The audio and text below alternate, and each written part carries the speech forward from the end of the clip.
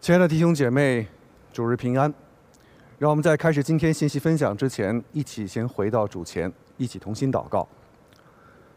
圣洁、真实、永活的上帝，我们感谢赞美你，求你今天赐下智慧和启示的灵，帮助我们每一位低头祷告的弟兄姐妹，让我们在今天的敬拜当中，用心灵和诚实来到你的面前。愿真理的灵充满我们每个人，让我们在今天的敬拜当中，真是遇见向我们的心说话的神。就是你保守今天的敬拜，这样的祈求仰望，奉主耶稣基督的圣名，阿门。在一个查经班当中呢，曾经有2位弟兄，因为一节经文就产生了一些争论。这节经文是民数记12章第3节，经文说：摩西为人十分谦和，胜过世上所有的人。其中一位弟兄就说了，这节经文不可能是摩西本人写的，因为哪有真正谦卑的人这么不客气地讲自己是谦卑的呢？另外一位弟兄又说了，圣经都是神所默示的，摩西五经的每句话都是摩西写的，准没错。他们讲的各有各的道理，前者敢于大胆的思考，的确也有些圣经学者说，这节经文可能是后者加上去的，很有可能是约书亚。而后者呢，他坚持圣经无误，也是看重神的话语。2位弟兄都有他们各自的观点，他们也都非常的可爱。不过重点是在这节经文当中，他提到摩西十分的谦和，确实是不假。在摩西五经中，耶和华也说摩西是他忠心的仆人，这对摩西来说呢，都是极高的评价。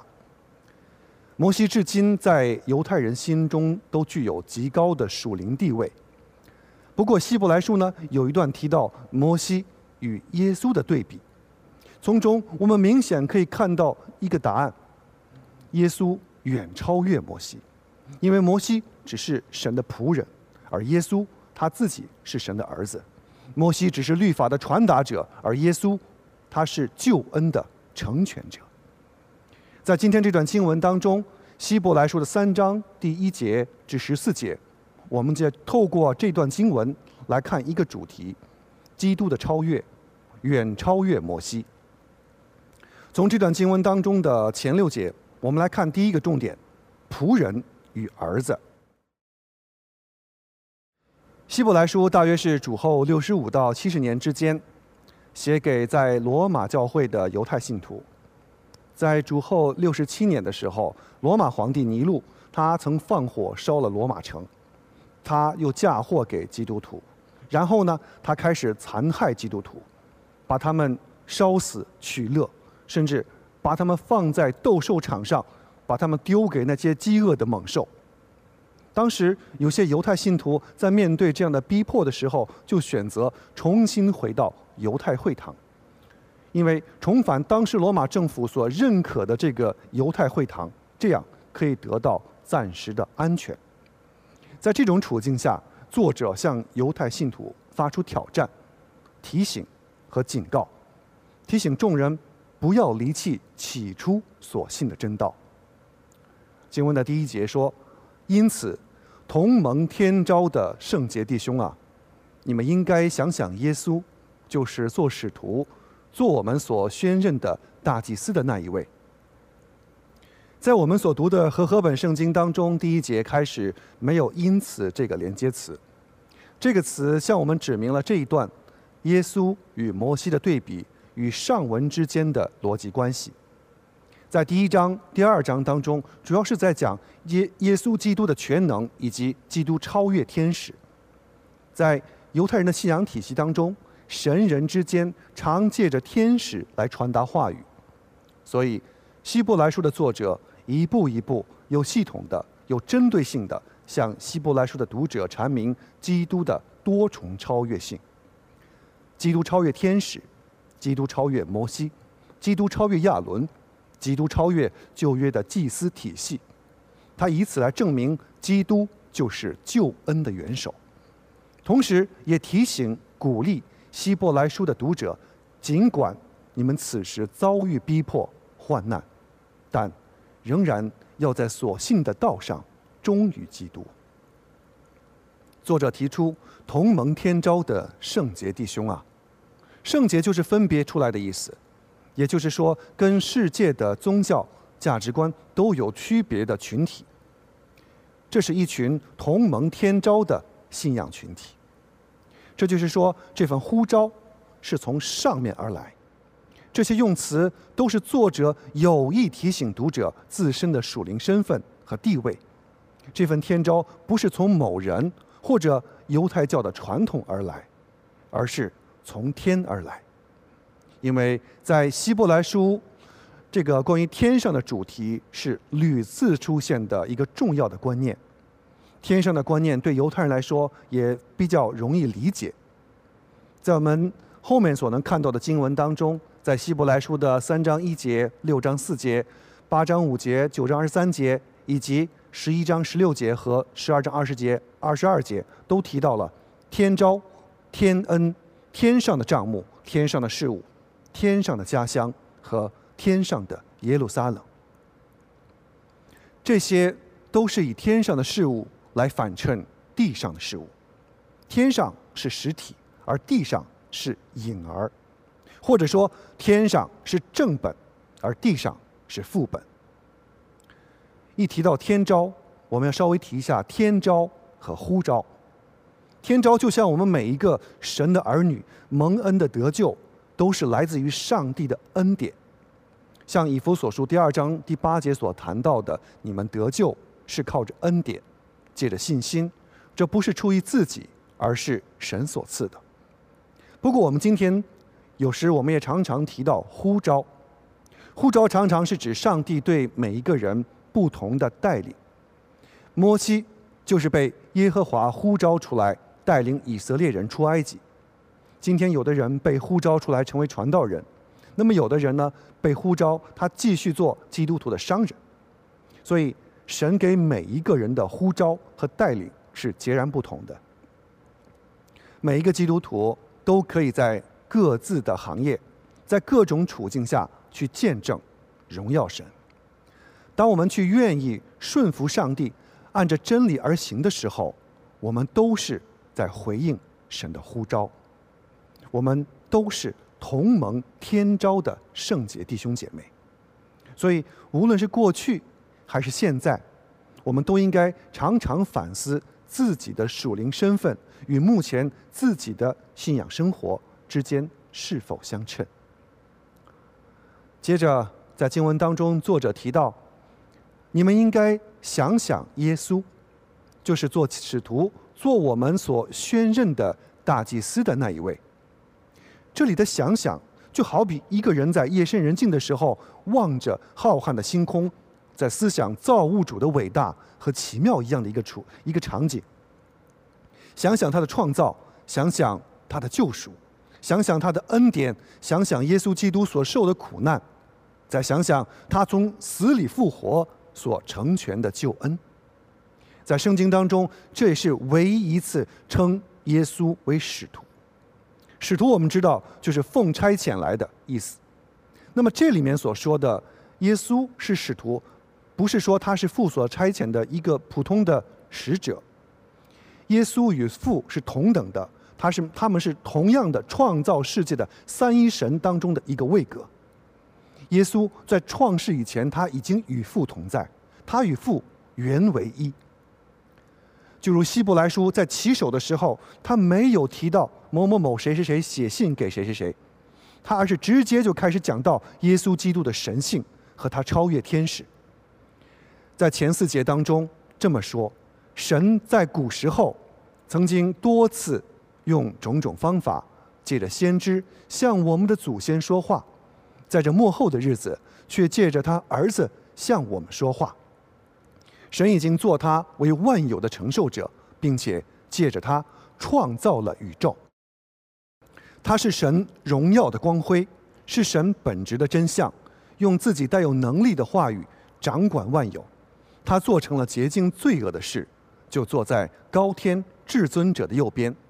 他所承受的名比天使的名更尊贵，所以他远比天使崇高。这处提到耶稣是与神同等的，是神本质的真相。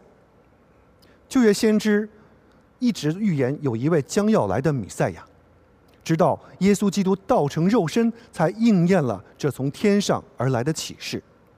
希伯来书在强调基督的超越以外，同时提及了耶稣基督的神人二性。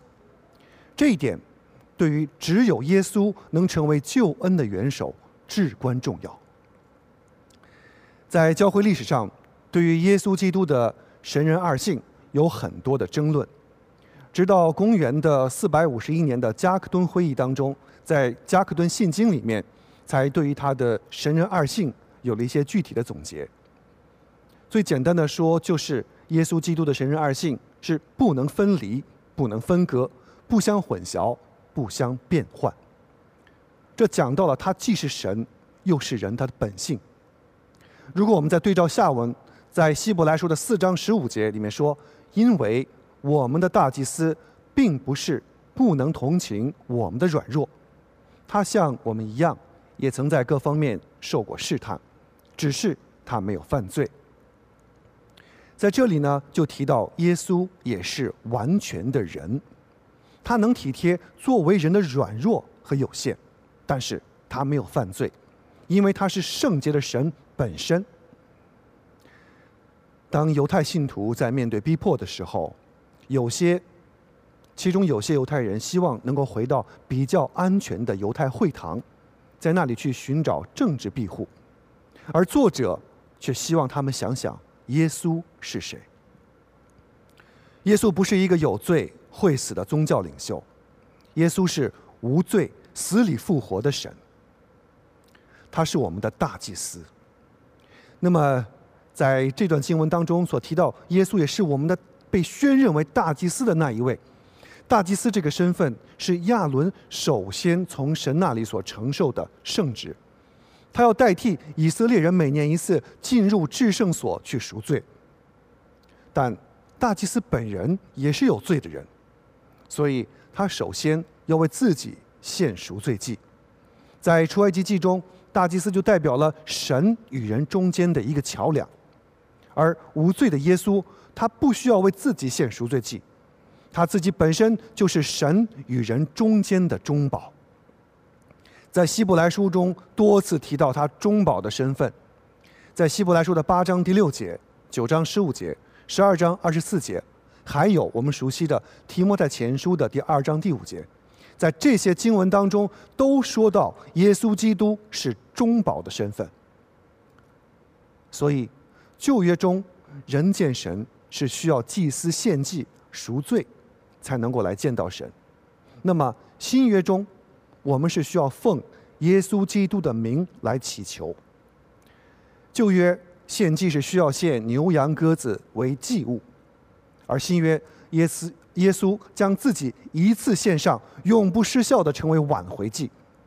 今天我们可以奉耶稣基督的名，以祷告为祭来亲近神，这是耶稣基督作为新约大祭司成全救恩后所带来的恩典。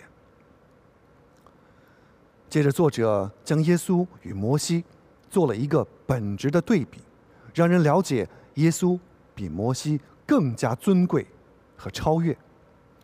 在第2节到第6节的经文当中说，他忠于那位委派他的，好像摩西在神的全家尽忠一样。他比摩西配得更大的荣耀，好像建造房屋的人比房屋配得更大的尊贵一样。因为每一间房屋都是人建造的，只有万物是神建造的。摩西不过是仆人，在神的全家尽忠，为以后要传讲的事作证。但基督却是儿子，管理自己的家。如果我们把坦然无惧的心和可夸的盼望持守到底，我们就是他的家了。在这几节经文当中，对于摩西有非常高的评价，并且在犹太人的传统当中，摩西一直都被奉为一个神人的地位。摩西曾经带领200多万人出埃及，牧养他们40年。摩西曾经举杖分开红海，在这个地方，他彰显了耶和华的全能，他让以色列人躲避了追兵。摩西曾经在何烈山上与耶和华面对面的说话。摩西从耶和华领受十诫，向以色列民颁布等等。所以在以色列的历史上，其他先知都是在异象当中领受神的话，向以色列众民宣告。只有摩西的独特，是因为在于他面对面跟神说话。因此，摩西也被称为神的朋友。在民数记的12章，当他的姐姐米利暗和亚伦毁谤摩西的时候，耶和华就亲自为摩西讲话。耶和华说：“对我的仆人摩西却不是这样，他是在我全家忠心的，我要与他面对面说话，是亲自说的，不用谜语。他必看见耶和华的形象。你们出言反对我的仆人摩西，为什么不惧怕呢？”所以摩西对耶和华的忠心是得到了神亲自的认可的。摩西是耶和华的忠仆，他的一生都充满传奇。上帝预备了他80年，使用了他人生当中的40年。这一生当中，摩西也有软弱得罪神的时候，甚至因为在加利斯巴尼亚，在这个水争闹的事情上，摩西没有按照耶和华指示的吩咐磐石出水，而是击打磐石出水。所以耶和华就对摩西说：“因为你们不信我，不在以色列人眼前尊我为圣，所以你们必不得领着会众进入我赐给他们的地。”亲爱的弟兄姐妹，起初我在刚读到这段经文的时候，我在想，上帝对摩西的惩罚好像太过严厉了。我甚至觉得耶和华对摩西有点不公平。那争闹要水的是以色列民众，他们在整个旷野漂流的几十年当中，常常是这样的抱怨。可是呢，摩西能牧养他们已经有40年的时间，这已经是承受了巨大的压力了。但是因为一次的错误，就不允许他进入应许之地，这个惩罚也太重了吧？有时候这就是人的想法。直到我读到申命记34章的时候，当我看到了摩西之死的时候，我似乎明白了一些东西。在申命记的34章第5节至第6节这样说：“于是耶和华的仆人摩西照着耶和华所说的死在摩押地。耶和华把他埋葬在摩押地伯毗尔对面的山谷里。只是直到今日还没有人知道埋葬他的地方。如今在约旦境内的尼泊山上有一个摩西的纪念堂，这个地方呢成为一个旅游胜地，让大家来这边来纪念摩西。但是从摩西死了之后呢，除了耶和华亲手埋葬了这位忠仆以外，更重要的是，经文说，直到今日，没有人知道他埋在什么地方。这是为什么呢？上帝知道人性当中的软弱。以色列民敬拜偶像已经不是1次2次了。他们刚刚过了红海，就忘记了分开红海的不是摩西的杖，而是耶和华的全能。但他们很快就拜金牛犊。所以当他们的领袖摩西死了以后，这么伟大的领袖，这么柔和谦卑的人，这么忠心的仆人，会不会成为以色列人一个新的偶像呢？绝对有可能的。因此，上帝不要让以色列人重新去陷入祭拜摩西的试探当中，所以不让他们去知道摩西埋在哪里。就好像今天我们有时候也常常参加一些传道人的追思礼拜，在里面一定有一个环节，就是追忆此人生前的一些事迹。有时候我们会听到一些溢美之词，有的时候呢，这些词很美，让我们听起来会觉得这个死去的人是一个伟人，是一个圣人，甚至他都不是一个罪人，是一个完全人。但是人永远要记得的是，我们首先是一个罪人，其次是一个蒙恩的罪人，然后我们是一个服侍主的人。我们是曾经忠心的来侍奉过耶和华的人。他所该得的奖赏并不在这地上，他所该得的奖赏来自于天上，来自于上帝的赞许。从摩西死了之后，一直到1世纪，这中间已经过了差不多1500年时间。摩西在犹太人心中的地位到当时为止一直都是无法撼动的。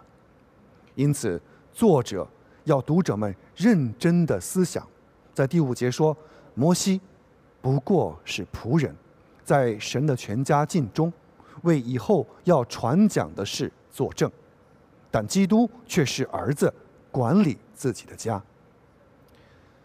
希伯来书的作者非常智慧地宣讲基督的超越，他没有否定摩西的忠心和服侍，但是呢，摩西的确是忠心和伟大的仆人，但是呢，耶稣却是天父所差派的独生爱子。摩西是这家当中的仆人，而耶稣却是主人。正如巴克莱在《致希伯来人书》当中所提到的一段话，摩西只不过是神宇宙的一份子，他是一个被造的人，并在一个被造的宇宙内工作。他是这家的一份子，参与这家的事。耶稣却是房屋的创造者，房屋创造者当然在房屋之上。房屋没有创立律法，他只是传递；摩西没有创造房屋，他只是在其中服务。摩西不凭自己说话，他所说的都指向那更伟大的事，就是有一天耶稣基督要说的。摩西是仆人，但耶稣是神的儿子。摩西略认识神的伟大，耶稣却是神。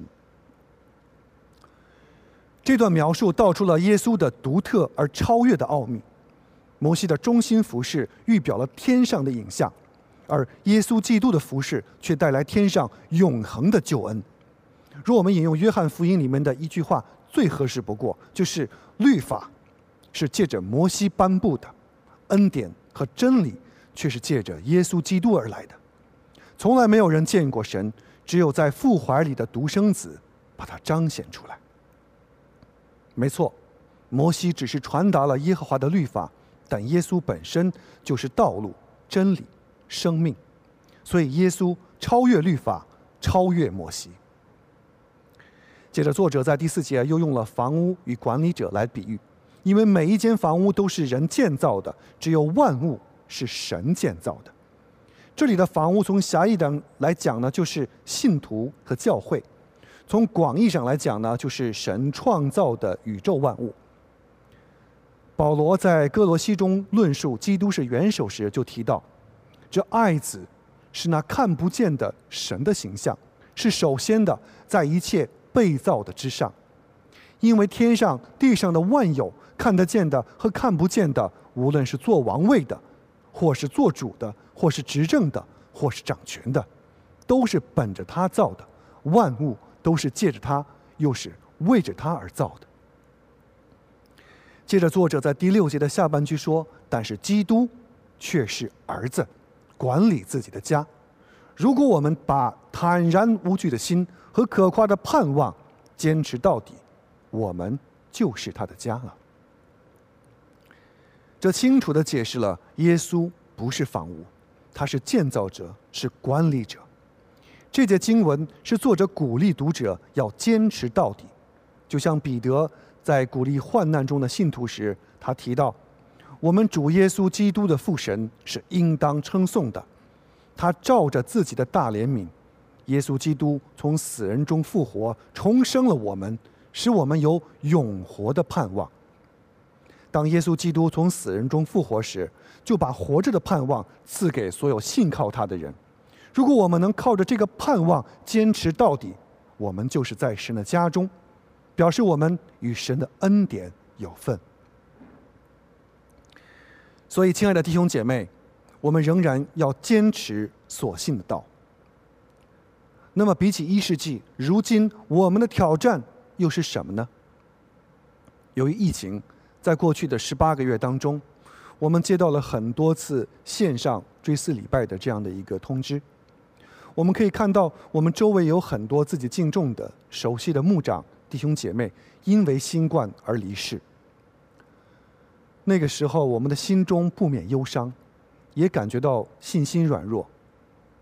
但当我们在安静的时候，我们想想耶稣，我们心里就明白，他们是先我们一步回到了天父的怀抱。我们活着的人仍然是有活着的盼望，仍然要坚持到底，在神的家中尽忠。求主保守各位弟兄姐妹，也求主打开我们心中的眼光，让我们看到摩西他是忠心地传递了耶和华的律法，在神的家中尽忠的服侍。但更让我们也看到耶稣基督他是超越摩西，他是神子，他是创造者，是管理者，他是我们救恩的元首。所以让我们不要动摇，因为我们有这一份活着的盼望。好，在下一段经文当中，从第7节到第14节，这是作者在警告与劝诫。第7节说，所以就像圣灵所说的，如果你们今天听从他的声音，就不要硬着心，好像在旷野惹他发怒试探他的日子一样。在那里，你们的祖先以试验来试探我，观看我的作为有40年之久。所以我向那个世代的人发怒，他们心里常常迷雾，不认识我的道路。我就在烈怒中起誓说，他们绝不可进入我的安息。在7到第14节当中，是希伯来书所表达的第二个警告信息。作者引用了诗篇第95篇7至11节，来提醒犹太信徒不要忘记历史当中神对祖先们的审判。95篇是大卫的诗，距离1世纪已经有1000年了。作者说，就像圣灵所说的，这句话也表达了圣灵从过去一直到如今都一直在讲话。用1000年前的诗篇来提醒今天的信徒是非常智慧的。因为曾经有一次，我跟2位台湾的老师一起用餐，期间呢，在吃饭的时候大家都很轻松，他们就提到了一种棺材板。我就很奇怪，我们在吃饭为什么要谈这么丧葬的主题呢？可是我一直听不懂他们在讲什么。可是呢，他们又聊得很开心。其中的一位老师呢，可能看到了我脸上的困惑，于是他就跟我解释，棺材板就像图片中这个显示的，它不是说这个死人的棺材，它是台湾当地的一种小吃。哦，原来是这样。他们2个人在聊故乡的东西，他们有同样的背景，所以他们都知道在说什么。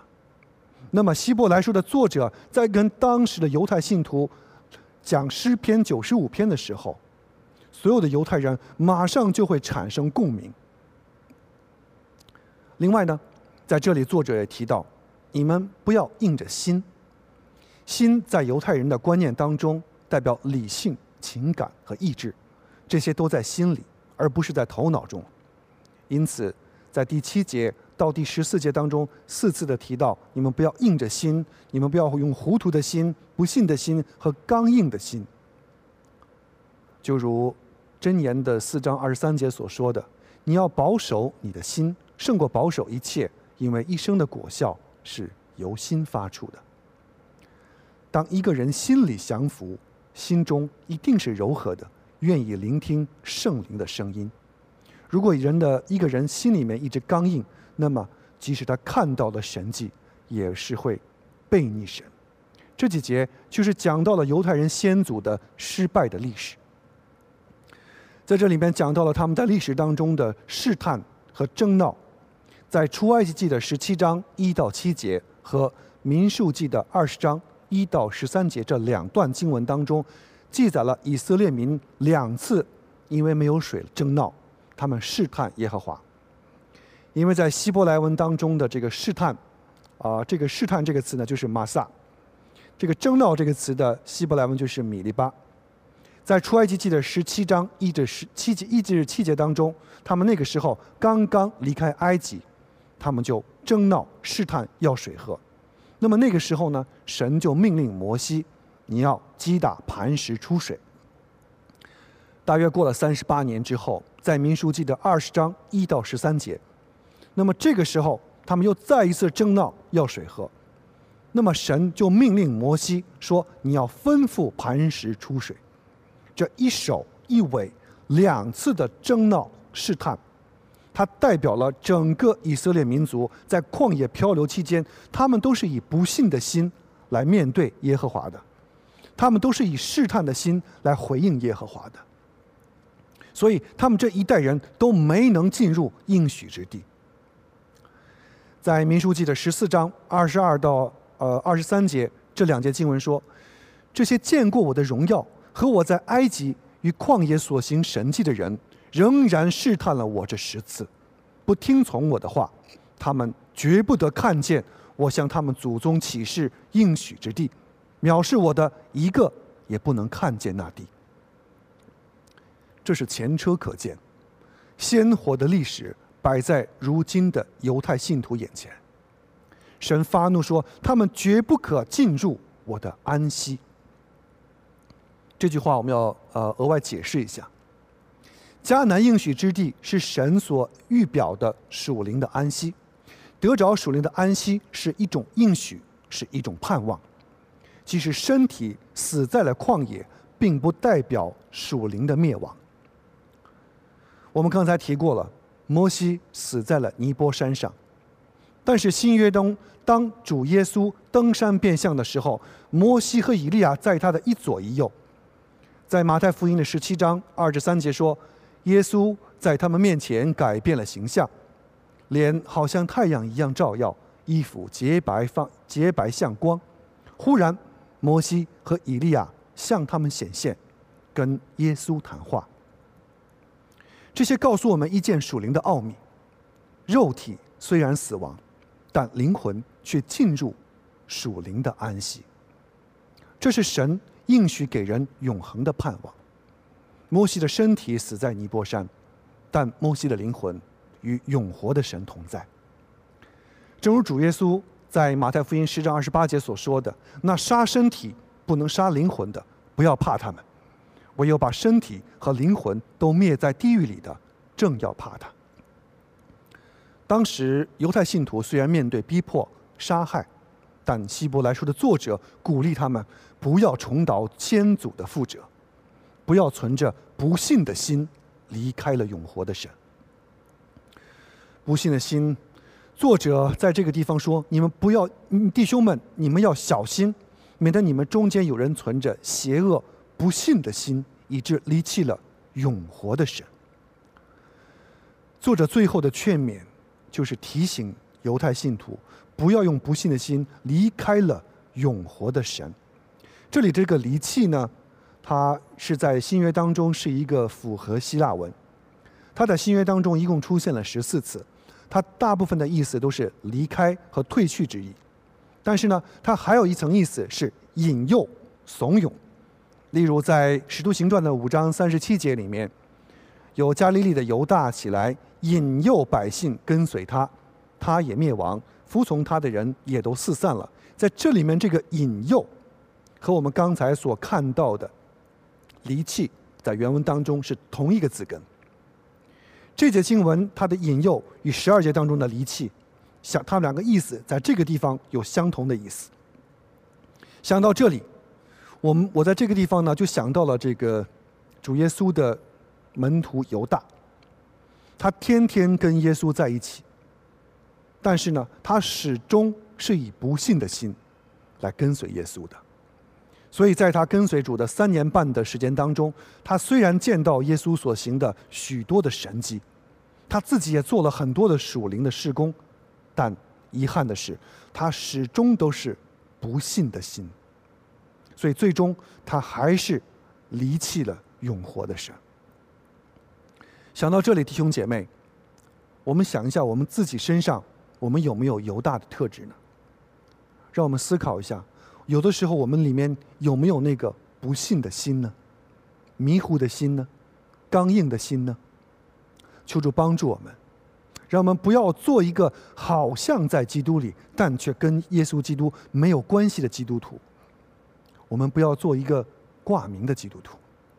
求主帮助我们，让我们凡事小心，不要被引诱试探，以致离开了真神。所以呢，接下来作者就劝诫犹太信徒，你们要怎么做？在第13节、14节说，趁着还有叫做今天的时候，总要天天互相劝勉，免得你们中间有人受了罪恶的引诱，心里就刚硬了。如果我们把起初的信念坚持到底，就是有份于基督的人了。为了避免离开永活的神，为了不被罪恶引诱，信徒之间需要做一件事，就是趁着今天彼此互相劝勉。这与希伯来书10章24到25节的主题呼应。信徒不要停止聚会，总要互相鼓励，互相劝勉。在这里面有2个重点：第一，要抓住现今的机会，今天就是不要迟延，如果有机会就抓住今天，为主多做一点事。第二，就是要抓住今天的机会，得着救恩，因为我们没有人知道我们明天会怎么样。10几年前的时候，我跟牧师曾经去2个医院探访2位病人，他们得的都是肝癌。其中一位姐妹，她当时疼得都坐不起来，我们在病床旁边呢就陪她，我们牧师跟她传福音。后来呢，她听了之后心里就被圣灵感动，她说：“我承认我是一个罪人，我要耶稣。”后来我们就扶着她，她硬要坐起来做决志祷告，接受耶稣。后来大约过了半年时间，她的身体居然逐渐好转，可以来教会做礼拜了。我们感谢神对他的医治。那么另外一位弟兄呢，他也是肝癌。我们去探访他的时候，他也很客气，但是他说：“等我的病情好一点的时候，我就去教会去了解耶稣。”可是，在1周后，突然有一天的晚上，他就并发症，突然就去世了，非常的可惜。弟兄姐妹，2个病人。一个认为自己只有今天，一个认为自己还有明天，一个得救了，一个灭亡了，非常的可惜。弟兄姐妹，其实我们每一个人都不知道明天将如何，所以让我们一起珍惜今天的机会。在今天这个疫情肆虐的处境下，今天我们就可以给不常见面的弟兄姐妹和家人们，给他们打个电话，发个微信，彼此鼓励，彼此劝勉，互相问候一下近况，互相问候一下最近所面对的生活压力，以及互相可以了解了解在线上崇拜期间我们的属灵收获和不足。今天当我们已经进行了1年半的这个线上崇拜之后，其实我们每个人都容易进入一种试探当中。因为我们在礼拜天所播放的录影，我们那个时候在一起来敬拜，那个时候我们是不会面对面见面的。我们不会像实体敬拜的时候，我们会不会像过去来到教会，我们在实体敬拜时一样的那种准时和专注呢？我又是不是一边洗菜，一边听赞美诗歌呢？是不是我一边吃着点心，一边喝着茶，一边听讲道呢？弟兄姐妹，我们要小心。网络敬拜带给我们一定的方便、健康和安全的同时，其实也提醒我们，今天我们是否仍然怀着一颗渴慕、敬畏上帝的心而参与敬拜呢？愿主保守我们每一个人，以真诚的心在真理当中敬拜我们的救主。好，让我们做一个总结。在第14节当中说，把起初的信念坚持到底。坚持到底在今天的第6节、14节2次出现，它前后呼应，提醒信徒信心之路是一场属灵的征战之路。在这条路上，我们必须坚持到底，因为这条路从来都不是一个人能走的，教会也不是一个人组成的。我们是围绕耶稣基督和他的十字架为中心的信仰群体。求主帮助我们，借着今天的这一段经文，也给我们带来提醒和见解，摩西是律法的传达者，他是上帝忠心的仆人，而耶稣是救恩的成全者，他是神的儿子。当我们软弱的时候、灰心的时候，请想想耶稣，就是那位为我们创始成终的救赎主，他永远活着。阿们。让我们一起祷告。父神，我们感谢赞美你，谢谢你在十字架上为我们所成全的救恩，谢谢你流出宝血洗净我们一切的罪和不义，谢谢圣灵保惠师今天继续带领我们在真理当中同心来敬拜，求主你带领我们走前面的每一步的信心之路，让我们每一天都靠着你活出有盼望和永活的生命。谢谢主，把一切的荣耀颂赞都归给我们在天上的父神。这样的祷告是奉主耶稣基督的圣名，阿们。